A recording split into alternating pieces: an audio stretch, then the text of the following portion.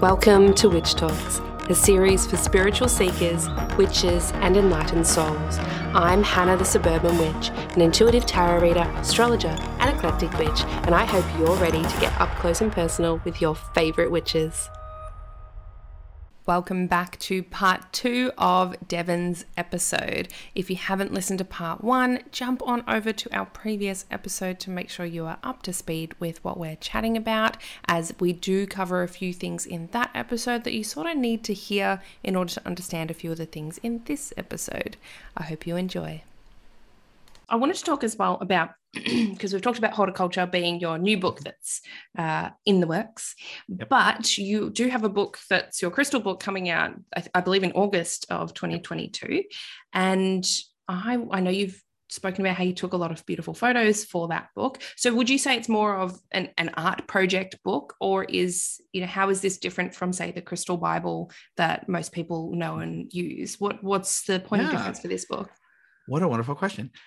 So it spells. It focuses on the magic, like specifically crystal magic. And so my goal is to do a couple of different things with it. The first thing was that I wanted to showcase not just like, oh, this is this pretty crystal. There's not a whole lot of any of that, actually. It's always the crystals doing something. It's part of a ritual. It's part of a working that you are learning to do as you're reading the text. So you've got that element to it.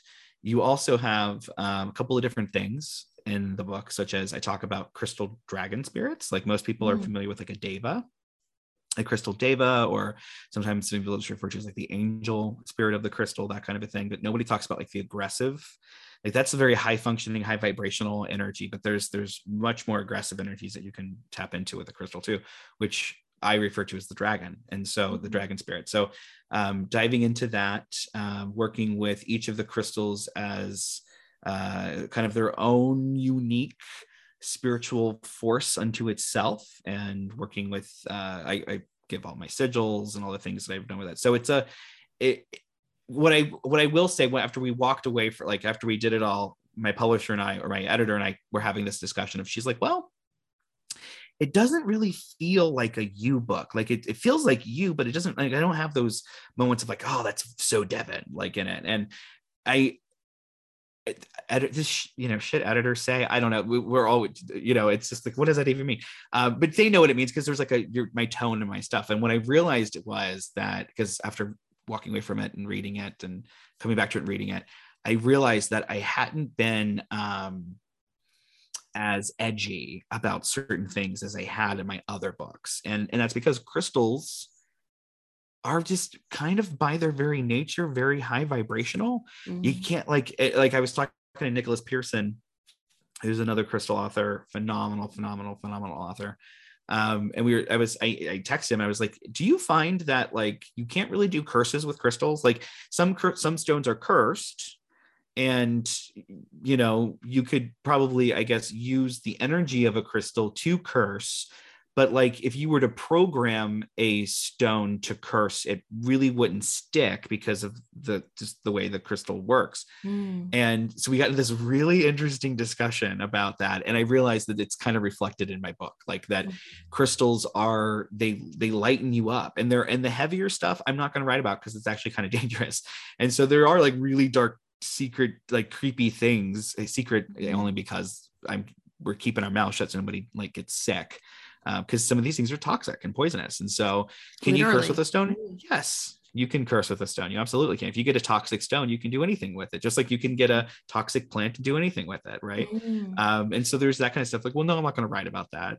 I'm not going to take photos of a crystal curse and things like that's not what I'm going to do. I also don't want to deal with that stuff. You could technically use a crystal more in its protective nature if you're doing some of the curse magic. Absolutely. And that was what we're like, it's really more of an augment, like this whole like thing. So it's this, but just crystals in their own kind of, on their own, they don't, like, crystals are really good with like law of attraction-y kind of stuff, and that it's where's your head, where's your mind, like and that's where crystals will help orient things, and they help kind of construct things. They're not tools that we can use in the same way that we can use plants. They're not tools, and I hate to even say tools that we use, because my whole thing in the book is crystal partnerships, and these are things that are kind of sentient a little bit, right? And there's a little bit of something else going on, so we don't use them. Crystals don't have meanings. That's my pet peeve. Like, what's the meaning of quartz? Quartz doesn't have a meaning. Like, unless you have a divination system that you've specifically, the quartz doesn't have a meaning. Quartz has a history. Quartz has a profile. Quartz has energy. Quartz has a lot of things that doesn't have a meaning. It's not just this weird, anyway. So that's what the book gets into, that kind of stuff. And it's, it's spells, and there's workings and elixirs, and all of that stuff is in there, rituals. But it is stuff that I found really is that, just, it's more chill than I think anything else I've written about. It's definitely more light in the vibe. It's more about, I mean, there's protection stuff from, some dark, creepy things and all that stuff in there. But in my other books, I write about really heavy occult stuff usually. And I don't go into that. I don't. And it was so lovely not to have to do that, because I realized, like, it's part of it was just being so in the underworld all the time. And crystals are the light in the underworld in their own way. And so they helped kind of, so it was very natural for plants to take over, and to go, okay, here you go. But the book that's coming out, the book's coming out is all about crystals, and I'm so excited about it. It took years. I get to go to the world's largest gym show. Did you go? Is that the Tucson one? That's the Tucson Gym Show. And so we get to, we've been going to that for years, and although taking breaks since pandemic, but being able to go there and meet crystal people from all over the world, and to really figure out how it all works in the background was really interesting. And but also just to see some of these specimens, because some of this stuff is like insane, just beautiful stuff. It changes you, working with crystals really does. It changes you. It buffs you up. It prepares you and your mind to process things. And each crystal does it in its own unique kind of trippy way. And so when you go to somewhere like Tucson, where you're surrounded by hundreds of thousands of crystals at any given moment, it's a experience all into itself. There's a crystal place. It's actually down in Victoria, and so different states. I've just moved, if everyone keeps wondering why I keep talking about Victoria, just moved up to Queensland, so it's a bit of a mind thing to get around it. I've changed other side of the country, but down there there's this massive crystal warehouse, I guess, and it's, there's a whole acre basically of these piles of rose quartz and all sorts of things.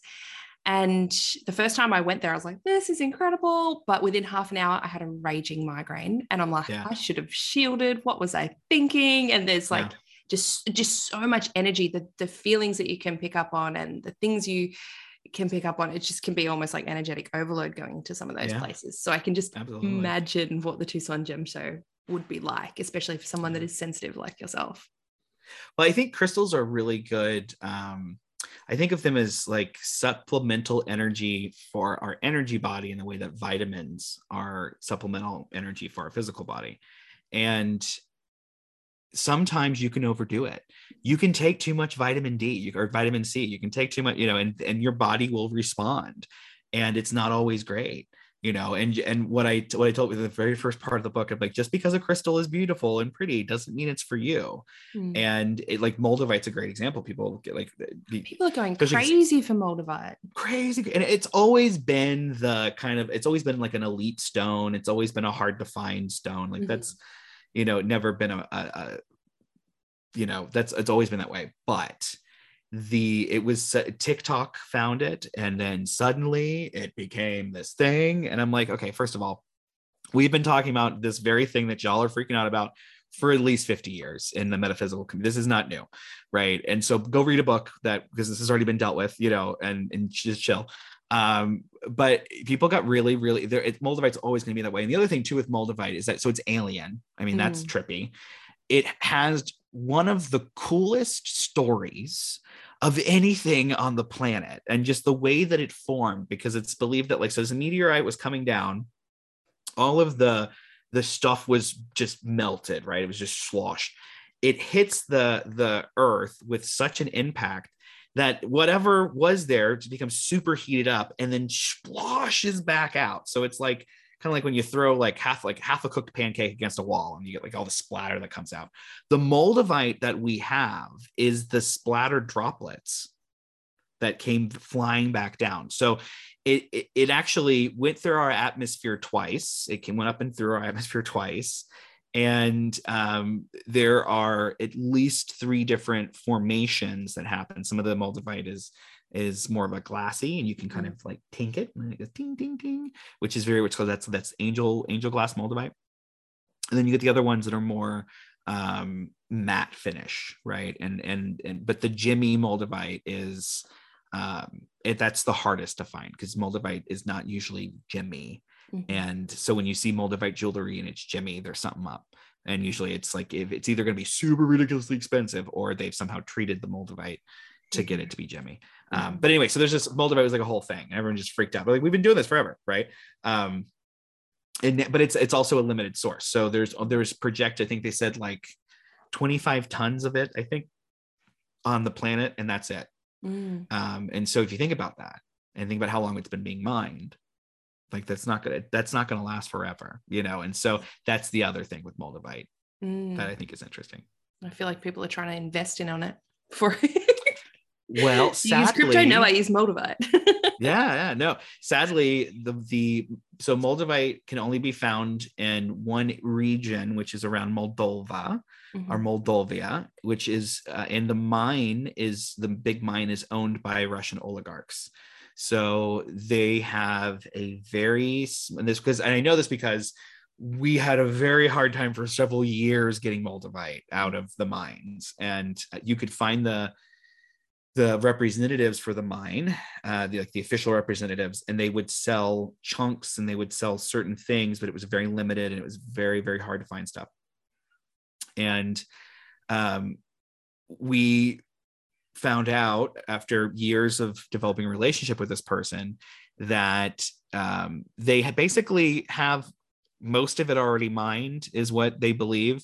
And because they know that there is this is it, they're just trickling it out, and the price is going to just continue to grow and grow and grow and grow and grow. So if you can get real moldavite, get it now, you know, get it now because the price is going to go up because you got Russian oligarchs doing what Russian oligarchs do. But that's like a real thing. And that's stuff that you don't even think, like, you're just a 16-year-old on TikTok. You just want to you want to get high on moldavite. That's what you want to do. And then you want to be like, I tripped on moldavite. You aren't thinking about Russian oligarchs and, you know, all of that other stuff. But there's like the other side of crystals is very interesting as well. Well, yeah. I do love that you have this crystal book coming out, because you are more of a, I guess, edgy witch, the occultish witch, I would say. And I think that that's fantastic, because a lot of witches have this almost aversion to crystals, like, oh no, that's a new age thing, or that's a love and light thing. That's not useful to me, or I'm grittier than that. Right. And I don't think it has to be a them and us, or us and them, or anything like that. I think crystals are a fantastic thing to connect in with, and they're not for everyone, but I love that you're almost bridging that gap a little bit with your books. Try, hopefully.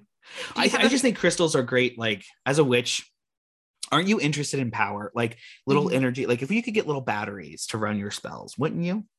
Crystals, people, crystals. And so like that's my whole thing is we can use these for in so many different ways, right? And you can partner with the spiritual energies, and you can so there's so much more than what we're normally led to believe, right? And there's some really in-depth stuff that I wish, like this crystal book took 2 years to get through to write. It was a nightmare. And it was a nightmare because we kept going back. Like this is the third version of it. That's coming out now, is like the third total rework of the whole manuscript. And it originally was very light. It was very light and very science-based, because I'm a nerd. And I'm not like a faux science nerd. I like real hard science. And so like, I'm not gonna, like, I had to go through and explain that when we say energy, we don't mean what they mean in physics. And Yeah. because we're talking about crystals, and that's actually going to come up. And you know, vibration means something different. exactly. And so I had to like word that in the book, and my editor was like, do you really think? I'm like, oh yes, I do think like this is important, because if you don't address it like that, then people who are intelligent and who do have that barrier themselves there, they're immediately going to look at you and they're going to be like, switch off. Mm-hmm. Yep. And because I do it, I'm not that. I am so the guy that destroys pseudoscience and occultism. I rip it apart. And it's not because I want to be a dick about it. I want these things to be real. That's why I rip them apart, because I'm trying to make sure that they're real, because if we can find things that validate our experience, which we have, and when you find those things, those are gems, you treat those like gold, right? And anything else that you say is and isn't is going to depreciate the value of the real, and I'm not here for that. So I get it. And with crystals, it's so easy to do. So for me, what I really get into are like, okay, so this crystal forms in this way over this amount of time, and it has these different base elements in it. And so you can work with this crystal in this particular way because of its growth habit and because of its da da da da. And it can be the same type of quartz, but it was grown in Australia, and so it's going to have this type of pattern, and it's going to do this sort of thing. And and so that's it was like, nope, nobody was interested in that. And I was like, what? This is the fast. And then I realized, no, you have to be a total nerd to like really get into the metaphysical properties of crystal habits. Like you have to be a total nerd, and that's not for a full color photo book on, that's not going to happen. So there was a lot of reworking things with the crystal book, and I love it. I'm really happy with it. It turned out great, but if I could go back, I think I would have already, right? I think the only thing I would have done differently is that when I originally pitched it, I would have made sure to have included some other voices in the book.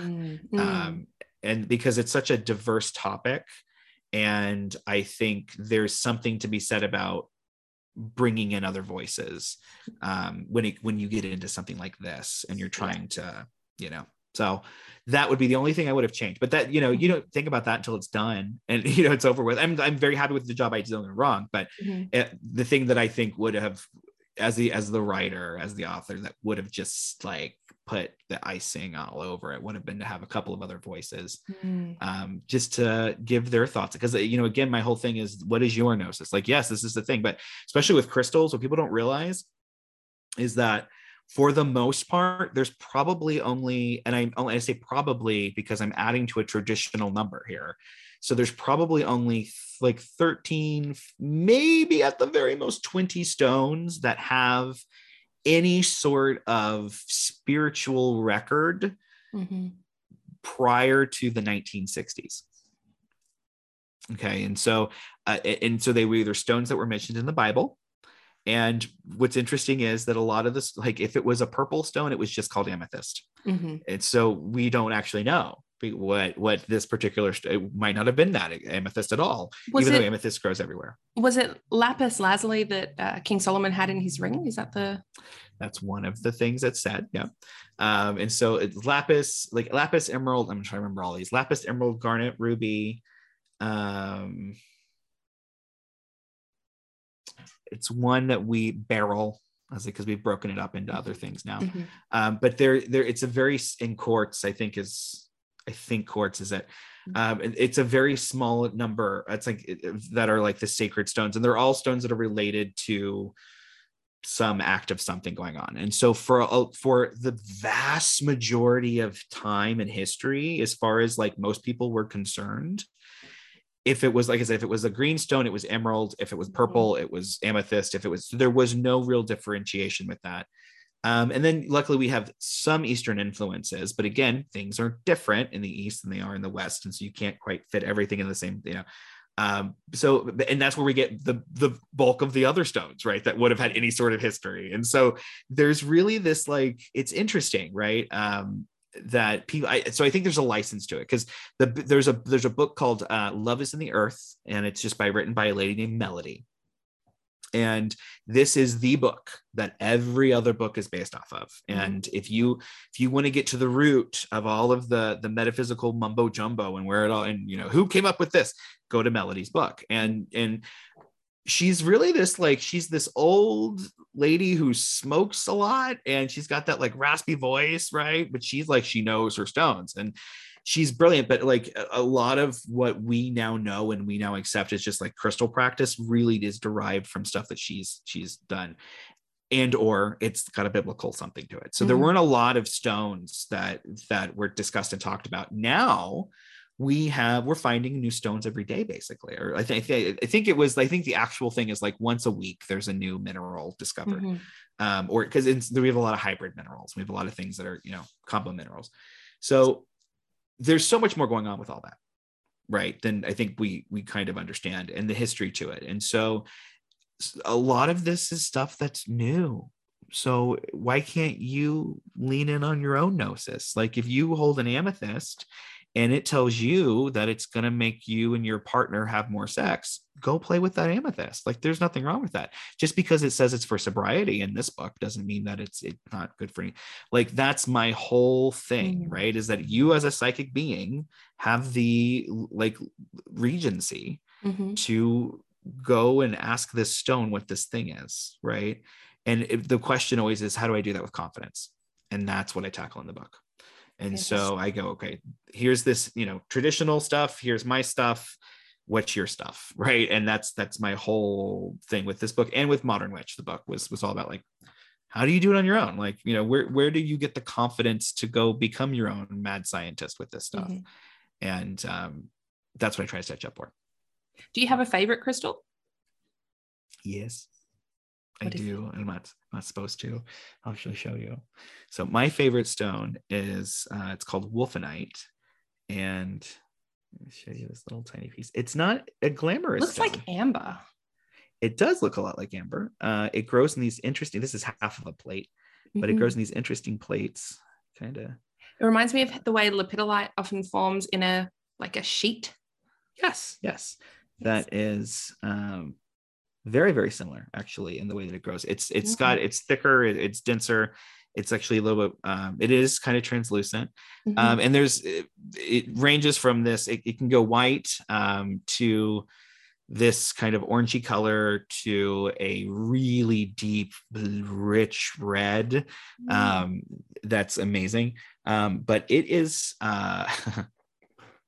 it's one of those stones that called to me before I even knew it existed.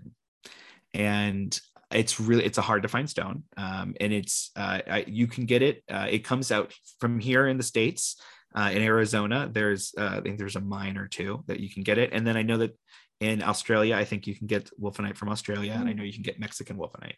So it seems to be that these dry spaces have wolfenite. But the thing with wolfenite is that it is considered to be a stone of the white magician, and it's the only stone that Melody in her book really gets into magic. Like she doesn't talk about magic at all, but she talks about all metaphysical stuff, but it's like there's no magic. And so it was the stone of magic. And I went, oh, this is cool, and I remember reading about it. There's no picture of it. I just was like, this is cool. And I said, my friend said, oh, we were going to this person who was a rock hound, was doing this garage sale where he has like thousands of stones, and he just sent an email out to people because he wanted to go buy more stones. And so he sent an email to people. He said, come to my house.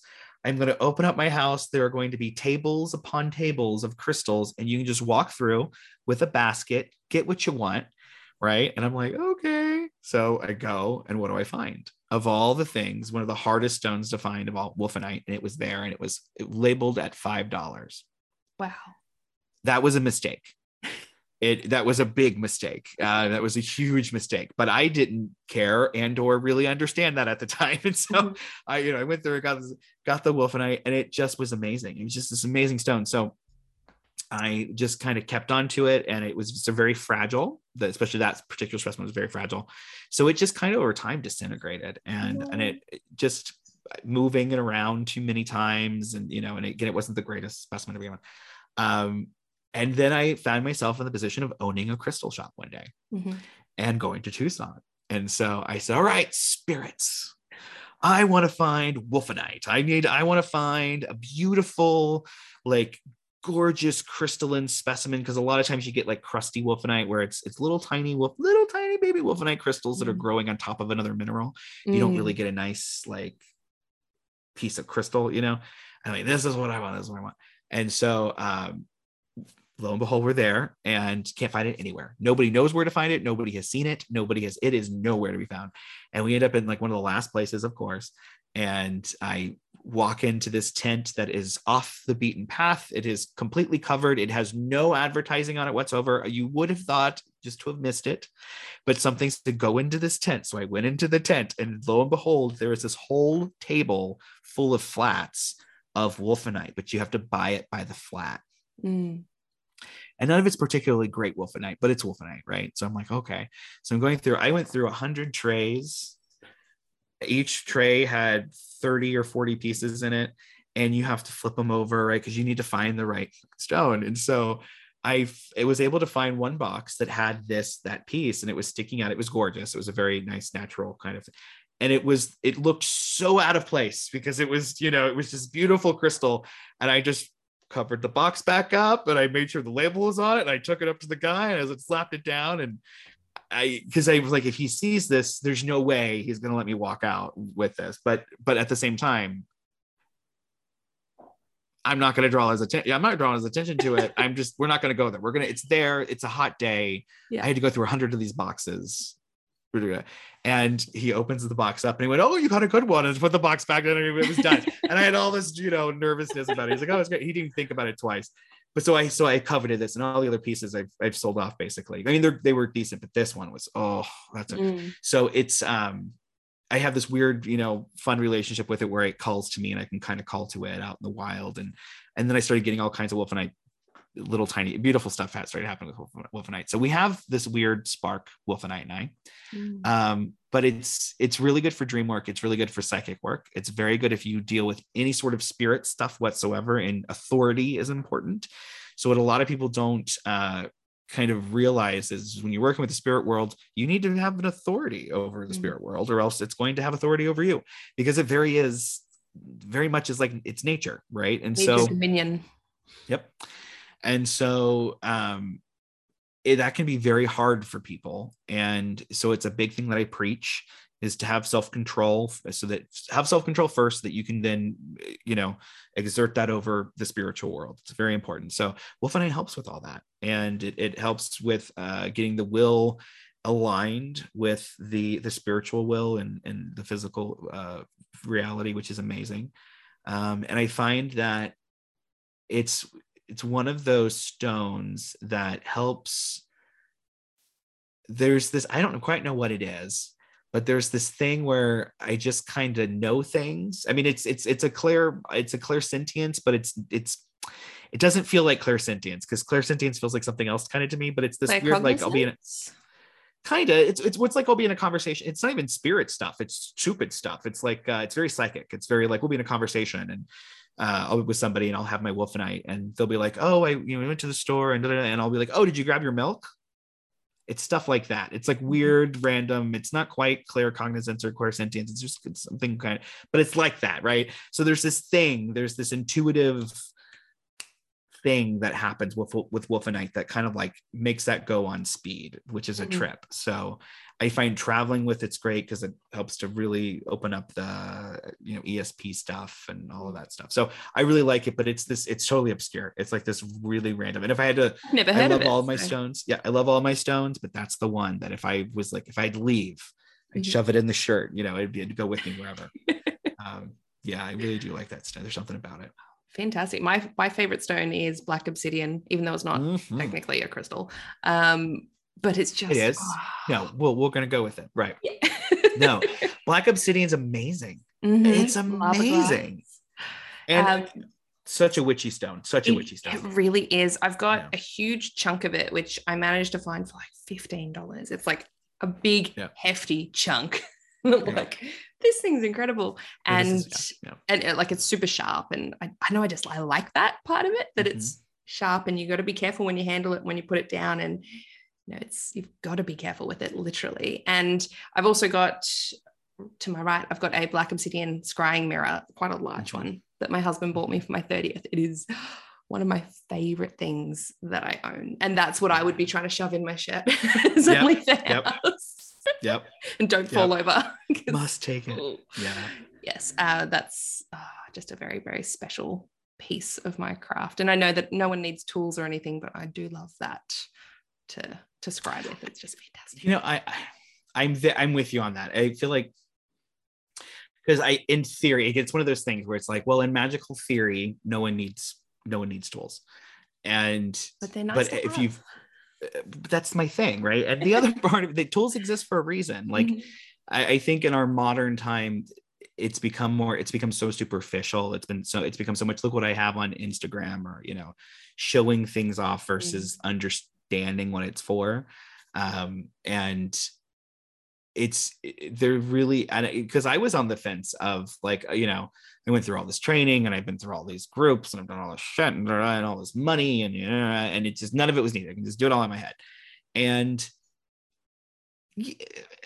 yes and no. You can do part of it in your head, but you have to have connections that exist to begin with. And so if you've never been to the ocean, how are you a water priest? Right. And I'm not trying to be an asshole. Like, you could have a river, you could have, whatever, but how are you a water priest if you've never been to the ocean?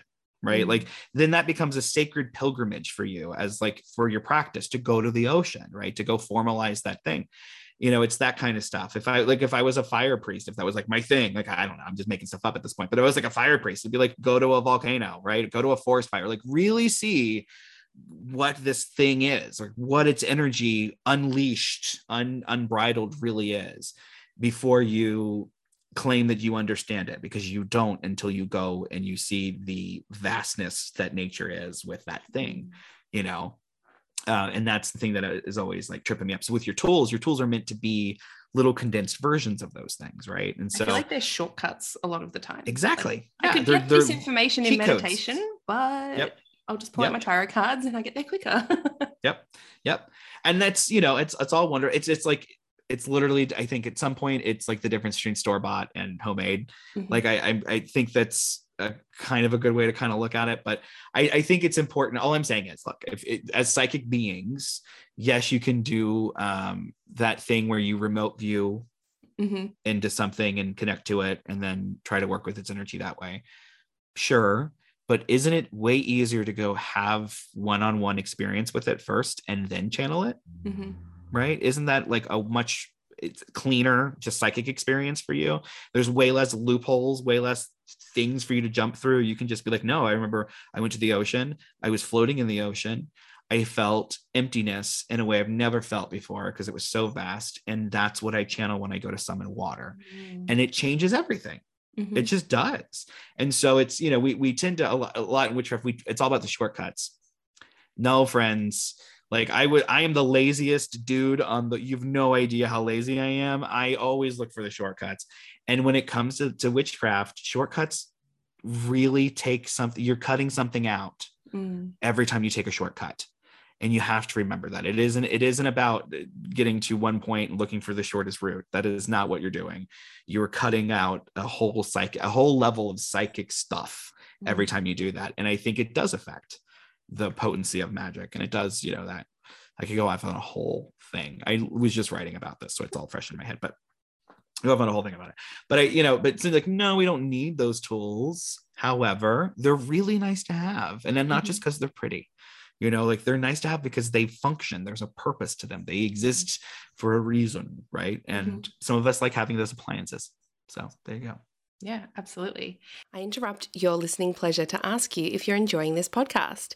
I ask because this series is a labor of love, and if you like what you're hearing, consider signing up as a Patreon supporter to see its continued success.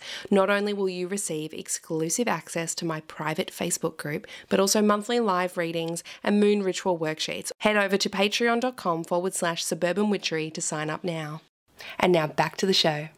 Now, the last thing I wanted to talk about today was the traditions that you have founded and co-founded, because myself, I am not initiated into any tradition. So the whole thing is very curious and wonderful to me as to how someone goes and creates their own, and how you go about that, and what the difference is between the two that you have created as well, and why you felt that need. Was it missing in the other traditions that were out there?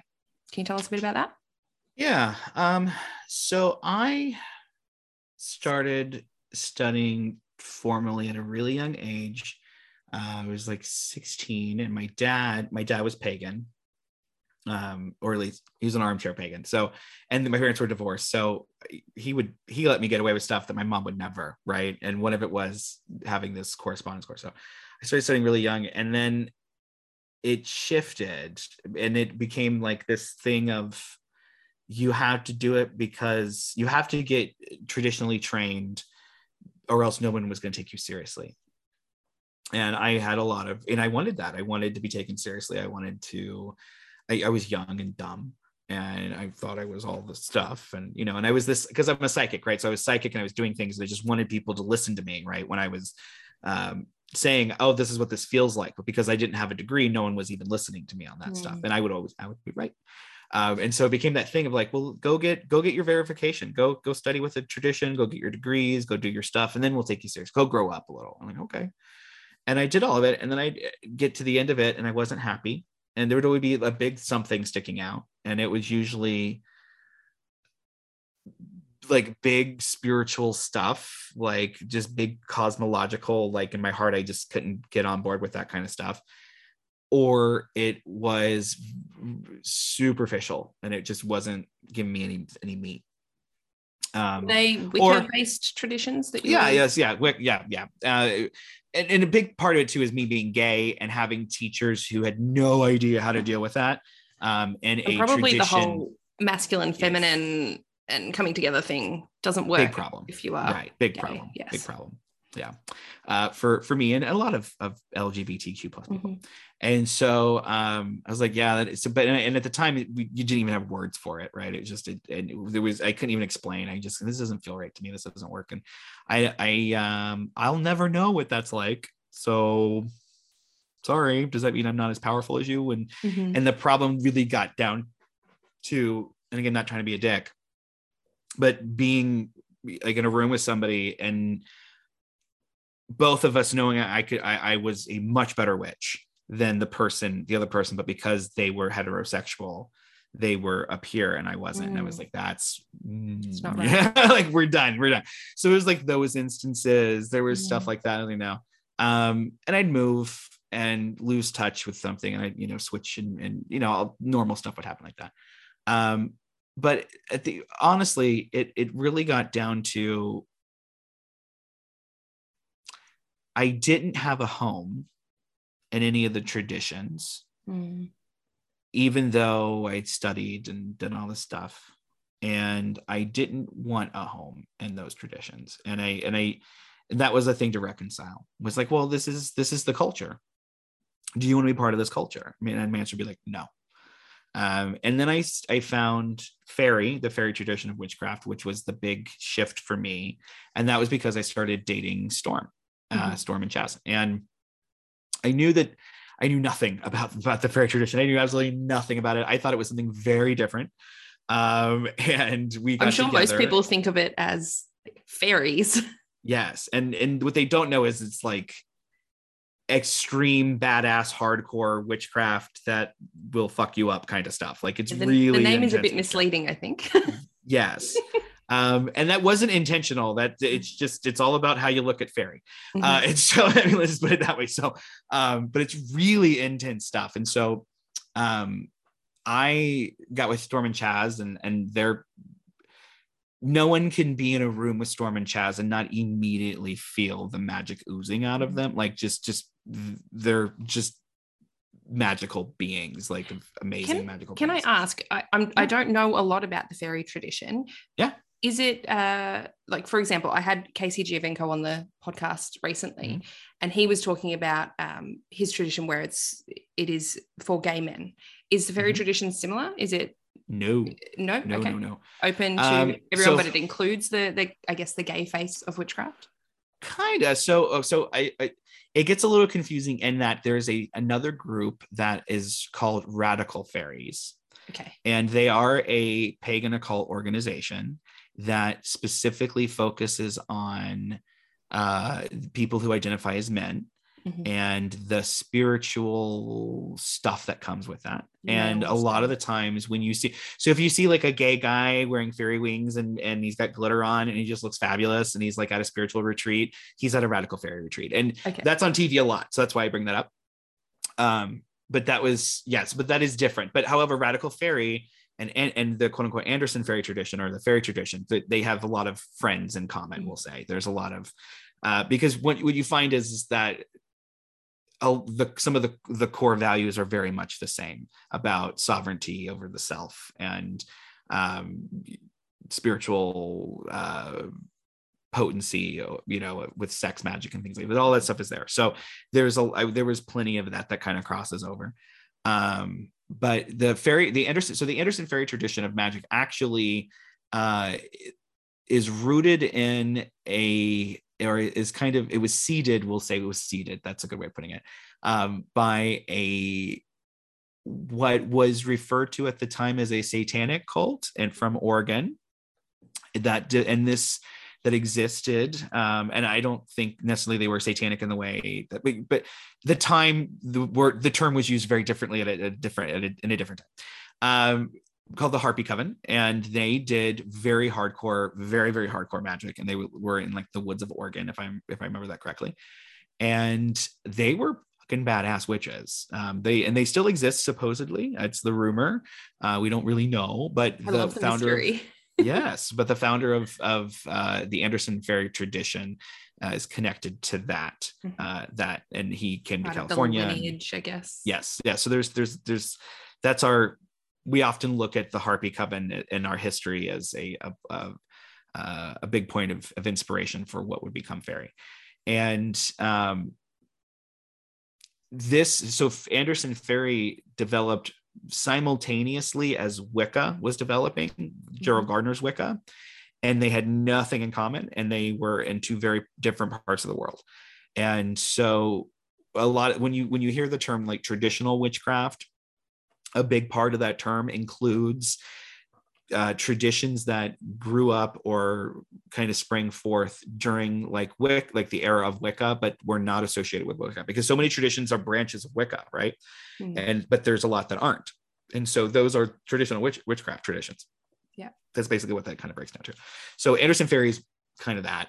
There's a little bit of argument about whether we are considered to be a traditional witchcraft tradition or not, and the reason for that is that so many of us are very open about our practices, and that comes from a very hardcore belief that we are divine beings, and why wouldn't we talk about it's kind of this thing of like, what do you mean I'm a god, what are I talking about?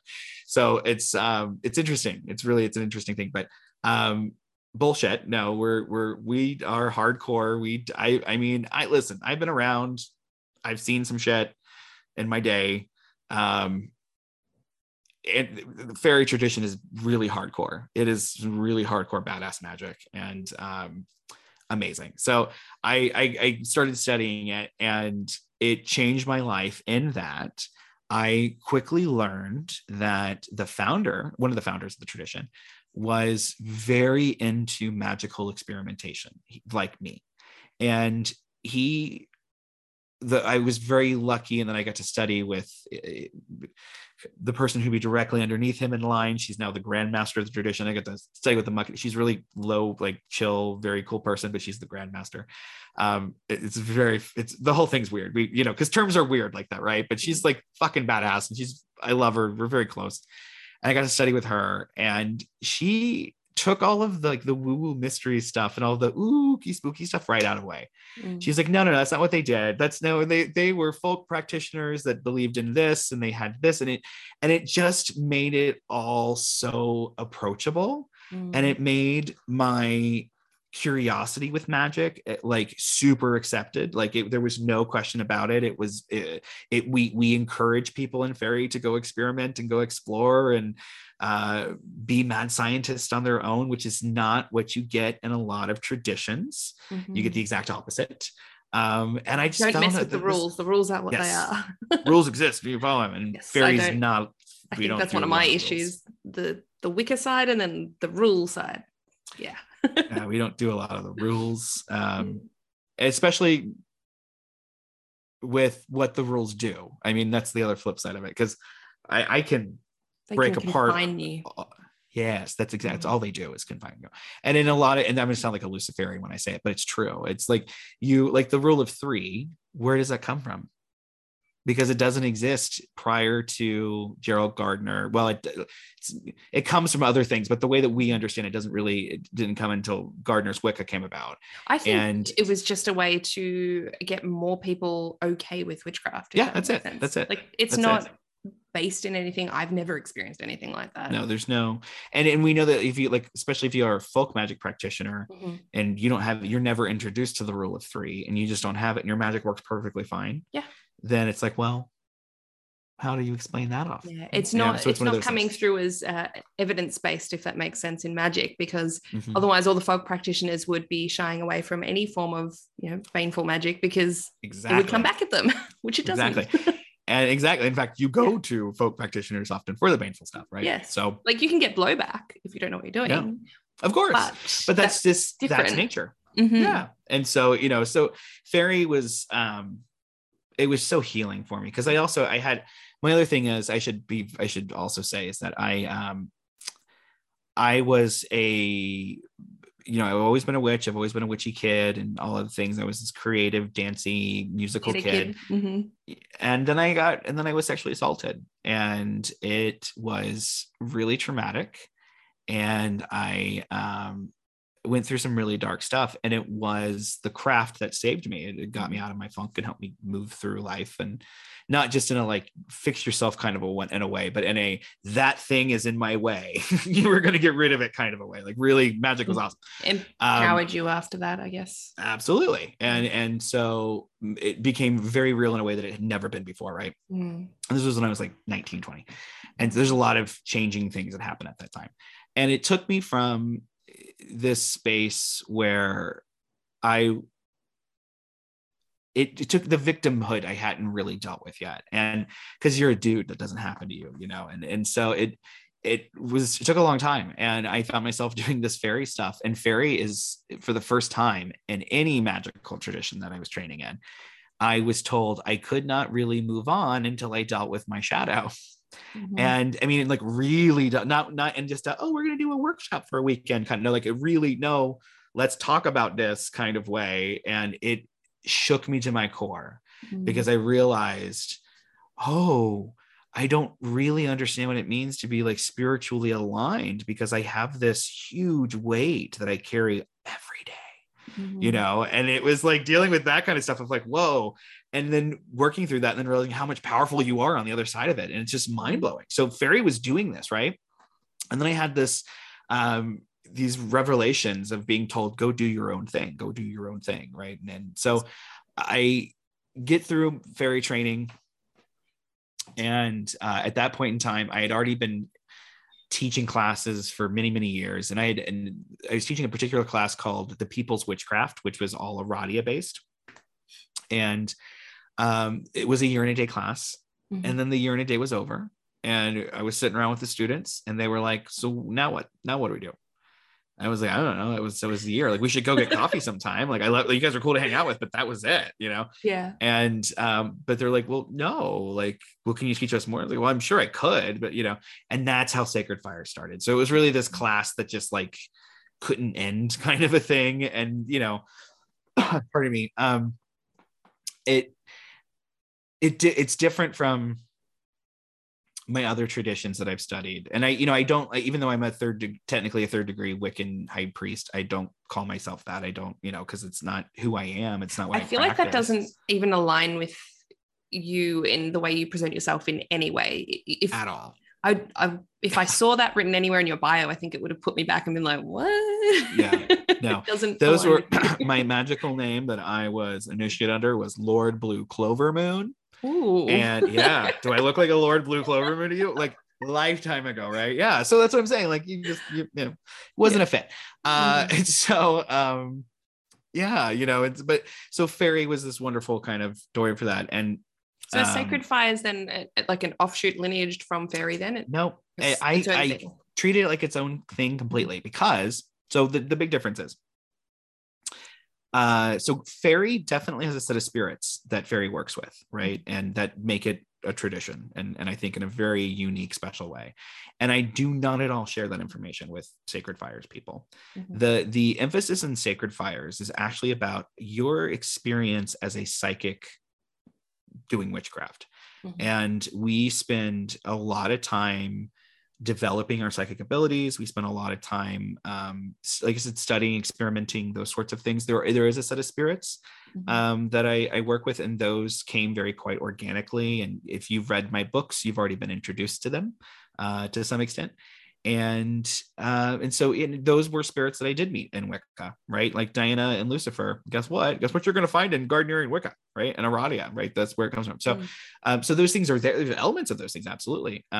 You know, but the emphasis in Sacred Fires really is about, I mean, I don't want to say power, but it is about power, you know, and it's about your power, and it's about understanding that and witchcraft is about power. It is. Thank you. Some people don't like when you say that, but it's true. It's true. Why else? Why else? Why else? Exactly. Exactly. Why else am I doing this crap? Yeah. But it's true. So, you know, but that's what it is. And so we take a look at it, you know, and again, spirits is a big thing because we're so heavy on the psychic and the mediumship of elements of things. And so Black Rose so this is what we realized. So I've been doing Sacred Fires had kind of turned into a thing. And I started getting like full on initiates, like people who I'm like, I got nothing else to teach you. You are now my equal. That was the cutoff, right? So this starts happening. And I'm very grateful because now I'm not the one in charge anymore, like all by myself, because I hate that. And it's also amazing that you've, you know, helped these people to grow and learn alongside you. And then you can just be like, be free, my pretties. Yeah. Yeah. No, I wanted equals. I hate, that was another reason why I left some of these traditions. I don't like being anybody's subordinate. I do not want subordinates. I am not here for that. I don't like hierarchy. All that drives me nuts. So, and in fairy, you don't have any of that. So that was the big haha of a fairy. Was once you're in, there's one initiation, there's no degrees. You get one initiation for most lines of fairy, and then you're in, and you're just autonomous, and you're treated that way. And I'm like, that's the way it should be, in my opinion, right? Like, because at some point you got like I think it was so hard for me to look at a woman who was 30 years older than me as a student. You know, for a long period of time. It was one thing though, like a workshop, you learn that's different. We have now been meeting each other regularly for months. I can't call you a student, right? That feels weird to me. I am 30 years younger than you. Like it felt weird in the context that we were working in, because she's full of wisdom. She's full of stuff. All we were doing is putting it into context, you know? So I got rid of all that shit. I don't even call them students. Now I'm a mentor. They're my mentees. There are other mentors.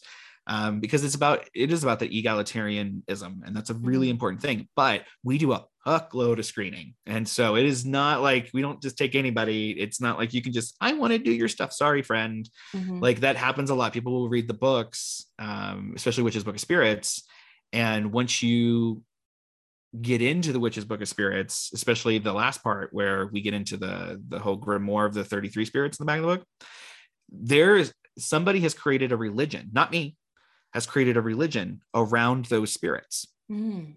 It's kind of creepy for me, because those were spirits I channeled, and then this person went and created a whole religion around them, and it's a thing. And I mean, it's not a very big thing, but it's a thing. And so you know, people will be exposed to the work that I write about, and you know, and I'm very plain that like, yes, this isn't Sacred Fires we do. This is basically our outer court work. And they'll assume that because they felt that their experience was powerful, that means that they're just going to walk right into it. And it's not how it works at all. Like at all. There's a lot of screening, because I have no intention of having a million people in you know what I mean? So I just want to have very small, limited, good, trusted, vetted, serious people who, can be there in the way that they need to be there. Right. And so it became very clear that there were people who wanted to study sacred fires, but maybe weren't good fits for it, and yada yada yada. Meanwhile, Storm has been teaching fairy forever, and he wasn't I did stuff with him, but he wasn't my teacher. I thought that would be weird. And so, so I went and studied with a bunch of other people, but he's been teaching forever, and he had his own students, he had his own basically school, that he was running on his own. And he got to the same point where he realized, like, well, not everybody's going to be a good fit for this. So what do we do? Right. And for me, like, Sacred Fires training starts at, like, you need to have been around a minute. Like, I'm not coming in and I'm not teaching you about the elements. That is not you. If you are learning about the elements, this is not the room for you. Right. Mm-hmm. Like, this is it's not Witchcraft 101. Right. We are way past that. So for me, with anybody in Sacred Fires, like, you need to be versed. We're not going over basic stuff. This isn't happening. So there needed to be something that could do that, though, right? Because there's nothing wrong with needing that information. Mm-hmm. It's just in the context of everything else that we have to do. We're not doing this, it's with Sacred Fires. So we got a lot going on. But there needed to be something, and Storm was feeling that too as a teacher, and Chaz was feeling it as a teacher.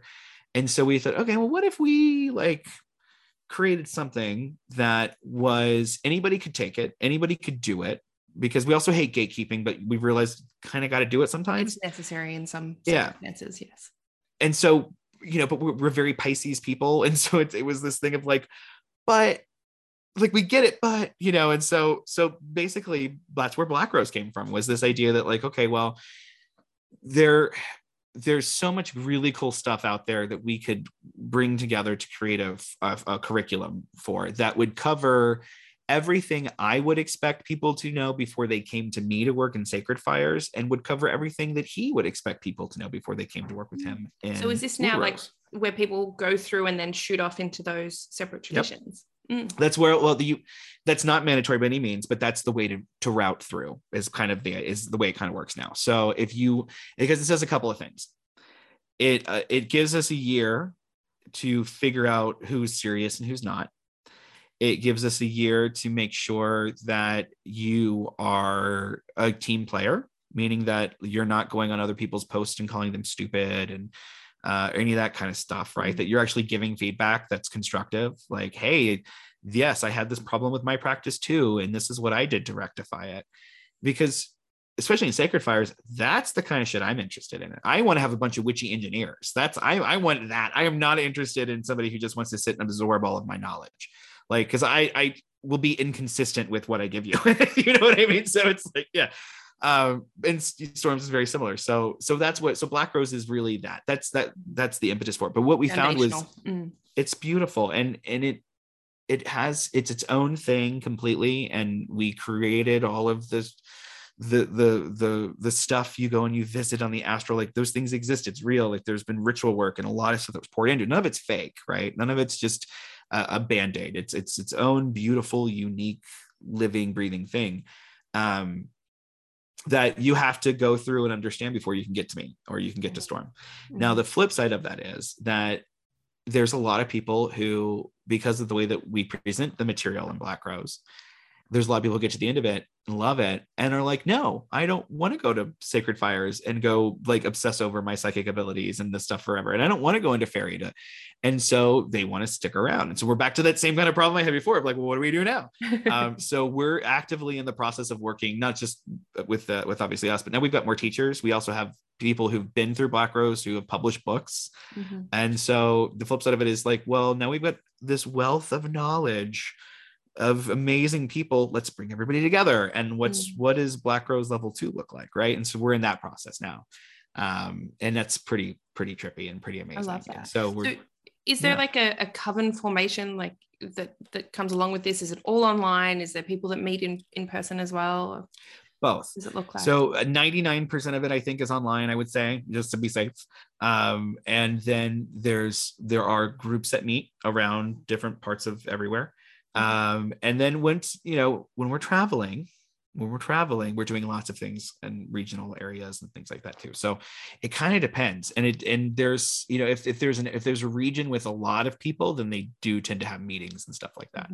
And, but we also, the flip side of it too is being who we are, meaning that we've been blessed enough to study with some amazing people over the years and to call some really amazing people teacher, but also be 21st century witches who have to, live in the COVID era and do, life online so often. We also realize there has to be a way to meet people in that way, right? And to take all of the deep mystery work and to still present it in a way that's accessible to people who can't leave their home for whatever reason. And so Black Rose serves that. And there's like certain things you will always do in person. You're never going to get around that, like I told my students, like, if you start working with me, and I have people in Europe and people in Australia, and I'm like, if you start working, then you got to fly here, like, or we have to find a way for me to get a gig out there for you or something. But that last bit has to be done in person. I can't do that online, but I can do all this other stuff online with you. So it's that kind of stuff. But in Black Rose, we've made it a completely online experience where Storm, even because he's brilliant, he was even able to take, because he's very well versed in multiple forms of Reiki, and using what he knows from Reiki and distance attunements and distance stuff from like 5 different Reiki traditions that he's been part of. He was able to take that with some of his witchy knowledge and basically formulate a working that we use for our initiation for Black Rose that functions very similar to a long distance attunement, which is amazing. That's so cool. People get like the something's happening, like, when he's doing it on Skype and there's a group of people like, something's happening, like, it's trippy, it's real, like it's amazing. And so it's not my baby by any means. I am one steward of Black Rose. I was lucky enough to be one of the first voices for Black Rose, but I think as Black Rose grows and its community grows, there are going to be way more voices added to the fire there. And I think that's a really freaking cool thing. And there's also been other books published since we put that original material too. So now there's a whole other thing you can do with it. But Black Rose is for everyone. Black Rose is absolutely for everybody. And we want that to be that way. We really wanted to give as authentic of an experience as we possibly could online. Right. And that was before the pandemic. We've been doing this for quite some time, and there's over 500 people that have been through the system in the whole 9 yards. And it's amazing. So there's this wonderful group of people on the other side of it too, and that we, meet regularly, and we've got our own Discord, and we've got our own, it's amazing. It's just, Black Rose is the shit. It really is. It's one of my favorite aspects of being a teacher, is being able to look at that community and see how driving they are, and they, people say, I want to do this. Oh, me too. And they form this little committee, and then it's amazing. Like, it's so cool. So I love Black Rose. It's endless. The possibilities are endless with it. The people are phenomenal and so curious and driven, and it makes me a better teacher, and it makes to the point where, like, Sacred Fires, we haven't even opened the doors to let new people into Sacred Fires for a couple of years, because it's, that's its own little thing, and I've got Black Rose to focus on, and that's kind of been my thing. It's been interesting. So I love Black Rose. It's a much more open when it comes to the material, as far as like what's covered. Like, there's a lot of that basic stuff that'll be covered, and more advanced stuff, because Storm and I are especially very like pointed on certain things, but yeah, so it's for everybody. Anybody can take Black Rose, anybody can get through Black Rose. And the rest of it really comes based off of, how did you do in Black Rose? What did you get out of Black Rose? Yeah. So Sacred Fires, I really like to think of Sacred Fires as its own thing that is more, as much as I talk about it, we do run it more like a secret society than anything else. I mean, it really, because the point isn't about making a bunch of like acolytes and all that shit. Like, that is not at all. We want peers. We want, yeah. So I digress. So I hope I answered your question about the difference between the two. Absolutely. That was fantastic. I love hearing all about that. It sounds amazing. And I love that you've made it accessible for everyone as well. regardless where they are in the world and where they are on their path and in their craft. And I love that it's not Wicca based, nothing against Wicca, but it's just, it doesn't vibe with me either. So I like meeting other people that have other traditions or are in other traditions that are different. Yeah. Well, and I also say you can go to, if you want to go to blackrosewitchcraft.com, you can sign up for Black Rose and use the code Magister when you sign out, and you can try it for free. We're not here, like, money is not the point, right? So, but you can go in, you can try it. We try to keep everything very on board, and I run the same software that colleges and universities use to teach and classes with. So you have a very level professional experience. It's a good one. So if you want to go try it out, dip your toes in, I'm totally all for that. Just go to blackrosewitchcraft.com, or you can go to modernwitchuniversity.com and just use code Magister, Magister, and you can try it out for free. Thank you. Fantastic. Everyone get on that. That sounds great. Yeah.